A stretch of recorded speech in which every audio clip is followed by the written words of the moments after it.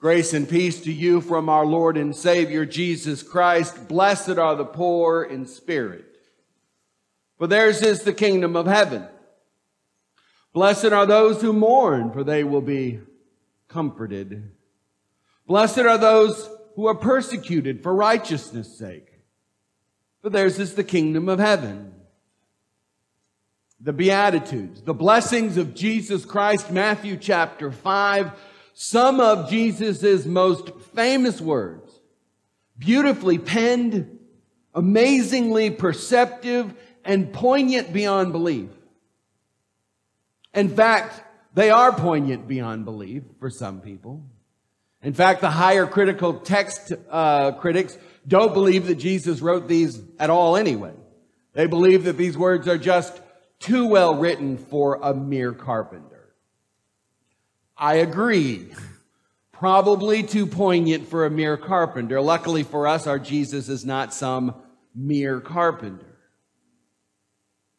But to talk about beyond belief, there are some things that are beyond belief. Sometimes the faith in Jesus is beyond belief.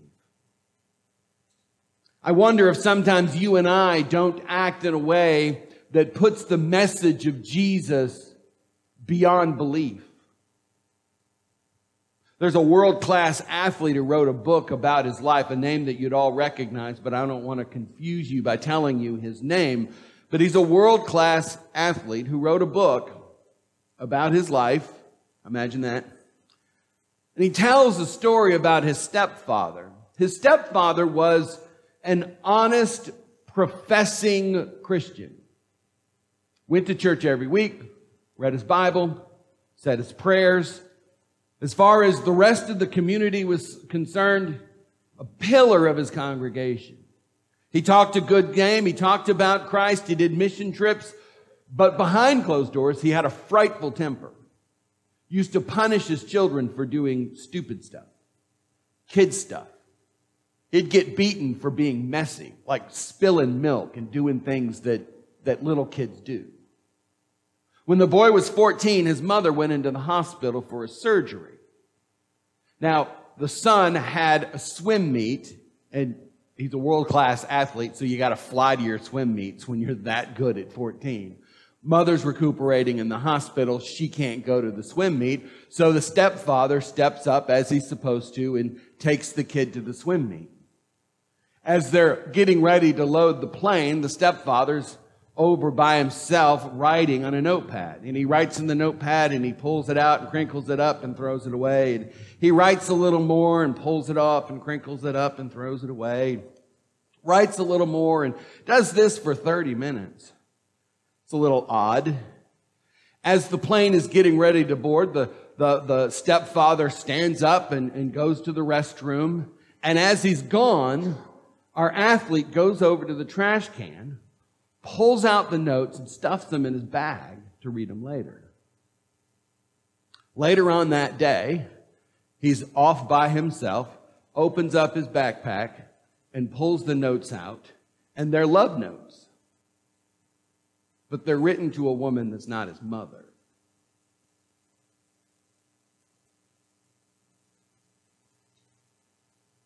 What kind of an impression does Christianity still have with that athlete? When Christians sin, whether our sin becomes public or whether it's private, it confuses the ungodly. It confounds the Holy Spirit. It belittles the righteousness of God. And I dare say it can make faith in Jesus beyond belief. And maybe, and I hope you've not sinned in a big way. I hope you've not had this problem. I hope you've never cheated on your spouse. I hope you've never beaten your children. Although I know some that could use a lashing once in a while. But we'll do that privately, hopefully. But I ask yourself, does my conduct put the blessings of God out of reach for other people? Is my foul mouth getting in the way of Jesus? Is my pornographic zeitgeist, is my financial disaster, is my slandering and my talking about other people, is my self-righteousness, is my judgmental character getting in the way of the work that the Lord Jesus would like to do in my life as I disciple my loved ones and my friends, and maybe people I don't even know all that well? You and I sometimes act in ways that put the message of Jesus Christ beyond belief. Jesus says, "Woe to the world because of the things that cause people to sin. Such things must come, but woe to the man through which they come." Yes, there is the forgiveness of sins, but that's not my point right now.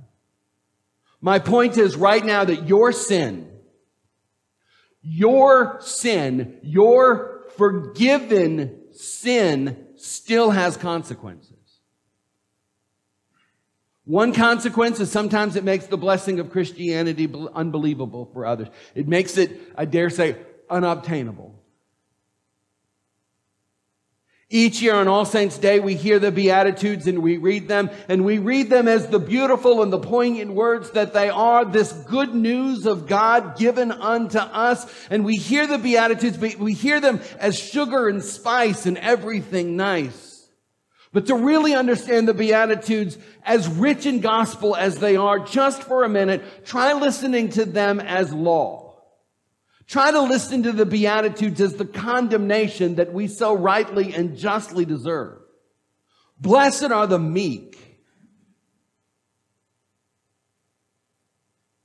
How often are you meek? How often do you turn the other cheek? How often do you listen to understand as opposed to convince people that they're wrong? Blessed are the merciful. Blessed are the merciful. How many times you, forgiven sinner, have refused to forgive someone who sinned against you? Blessed are the peacemakers. You know what a peacemaker is? Somebody that loses and loses on purpose. How many times do we fly off the handle? How many times is our response to a situation make the situation worse as opposed to just letting it lie? Blessed are those who are persecuted for righteousness' sake. How often do we not say what we do and we're not basing our decisions upon the Word of God and instead basing our decisions on what the world would expect out of us, and we just go along with what they're doing because it's easier than standing out? I think you're getting my point. The purpose of the law is to accuse us. The purpose of God's law is to blame us. The purpose of God's law is to condemn us and to condemn us for our sins, our justly deserved condemnation. Cursed is everyone who does not continue to do the works written in the book of the law. Blessed are the poor in spirit. It's the first of the Beatitudes, and I pray that at this point it hits home. I pray that you feel poor in spirit. That's where you're supposed to be. When you read the Beatitudes, I hope they make you feel ashamed of yourself. They ought to. And it's good for you to feel that way. There's only one person who has ever lived up to these high ideas and this perfect aspiration. And that is the only Son of God. It's not us. If you listen to these Beatitudes and you think about Jesus, they match up to Him perfectly. These Beatitudes describe the Holy Son of God, not us. These Beatitudes don't describe us. They're not written about us. As much as we would like to think about how pretty they are. Now, when Jesus saw the crowd, He went up to the mountainside and He sat down and He told His disciples, "Blessed are the poor in spirit, for theirs is the kingdom of God. Blessed are those who mourn, for they will be comforted. Blessed are the meek, for they will inherit the earth. Blessed are those who hunger and thirst for righteousness, for they'll be filled. Blessed are the merciful, for they will be shown mercy. Blessed are the pure in heart, for they shall see God. Blessed are the peacemakers, for they shall be called the sons of God. Blessed are those who are persecuted for righteousness' sake, for theirs is the kingdom of heaven. You hear that? Jesus in himself is the only one that the Beatitudes can talk about. Blessed is he.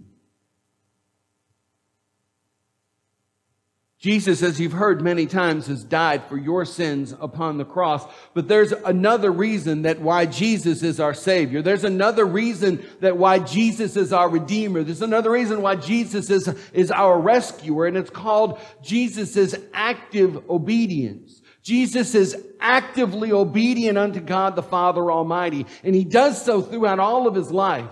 As a baby, as a toddler, as a teenager, as a mature man, throughout all the days of his life, Jesus lives according to the law and the Word of God.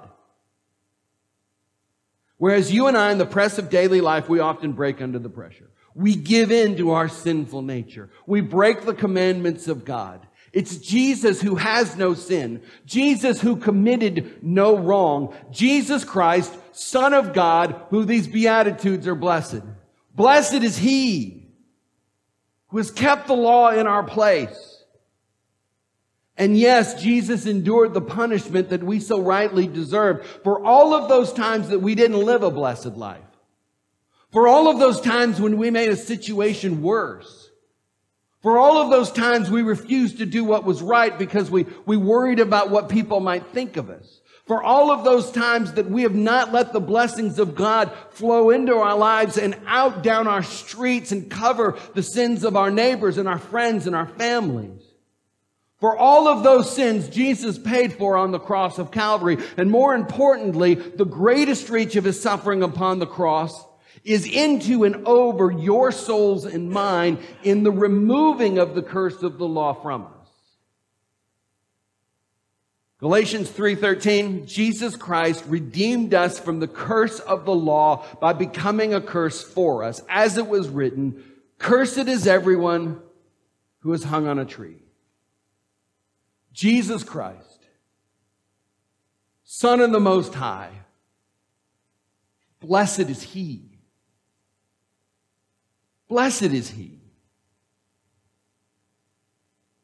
But what about us? Can we be blessed? At the end of all of those blessings, Jesus turns in his text and addresses us. Blessed are you.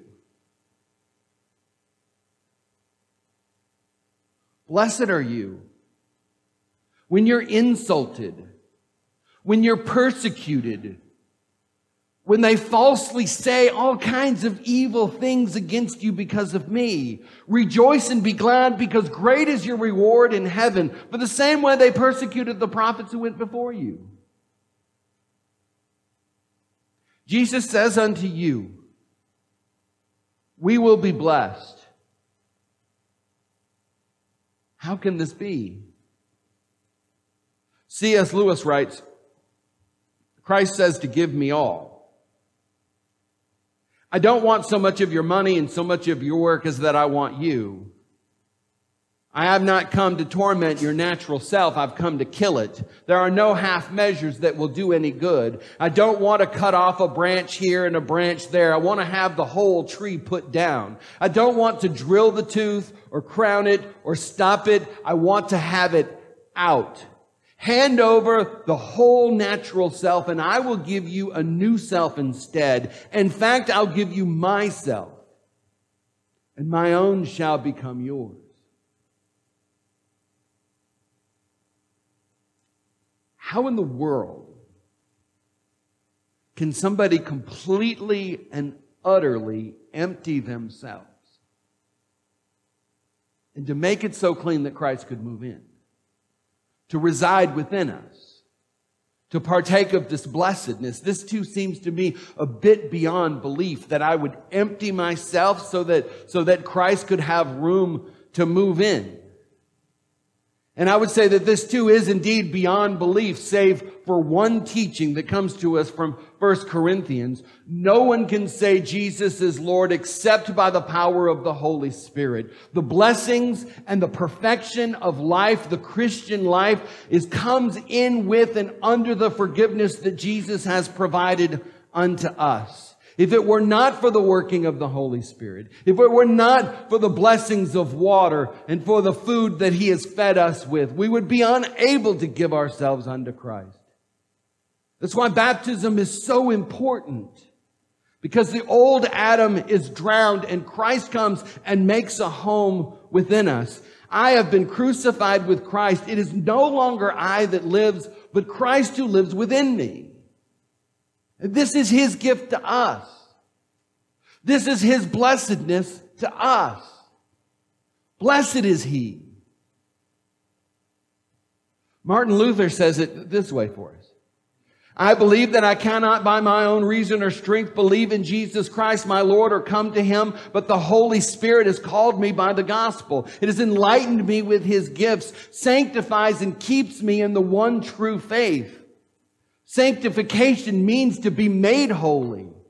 I didn't start holy. I didn't earn holy. I didn't write holy. I didn't fake holy. That holiness has been given unto me. That Holy Spirit has brought you into the blessedness of Christ. Luther keeps going. In the same way, he calls, gathers, enlightens, and sanctifies the whole Christian church on earth, and he keeps it with Jesus Christ in the one true faith. As the Spirit has gathered us into the church, He is still calling to those of whom that we may offended. He is still calling to those that we have confused, still calling to those who are yearning for a righteousness or a peace or a blessing within their own life.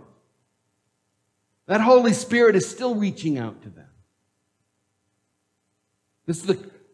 In this Christian church, He daily and richly forgives me all of my sins and the sins of all of the believers. And on the last day, He will raise me and all of the dead and give eternal life to me and all believers. This is the climax. On that day when we will truly, truly be blessed. On that day, we'll no longer walk by faith, but we'll walk by sight because we will see Him face to face.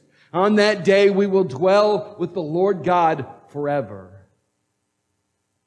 And we pray that the people that we've offended by our conduct will join us there in that heavenly realm. How many people will be in that heaven who had no use for the message of Christ first off, but only by the working of the Holy Spirit has the Lord made their hearts ready to accept this message and understand this message of life and salvation?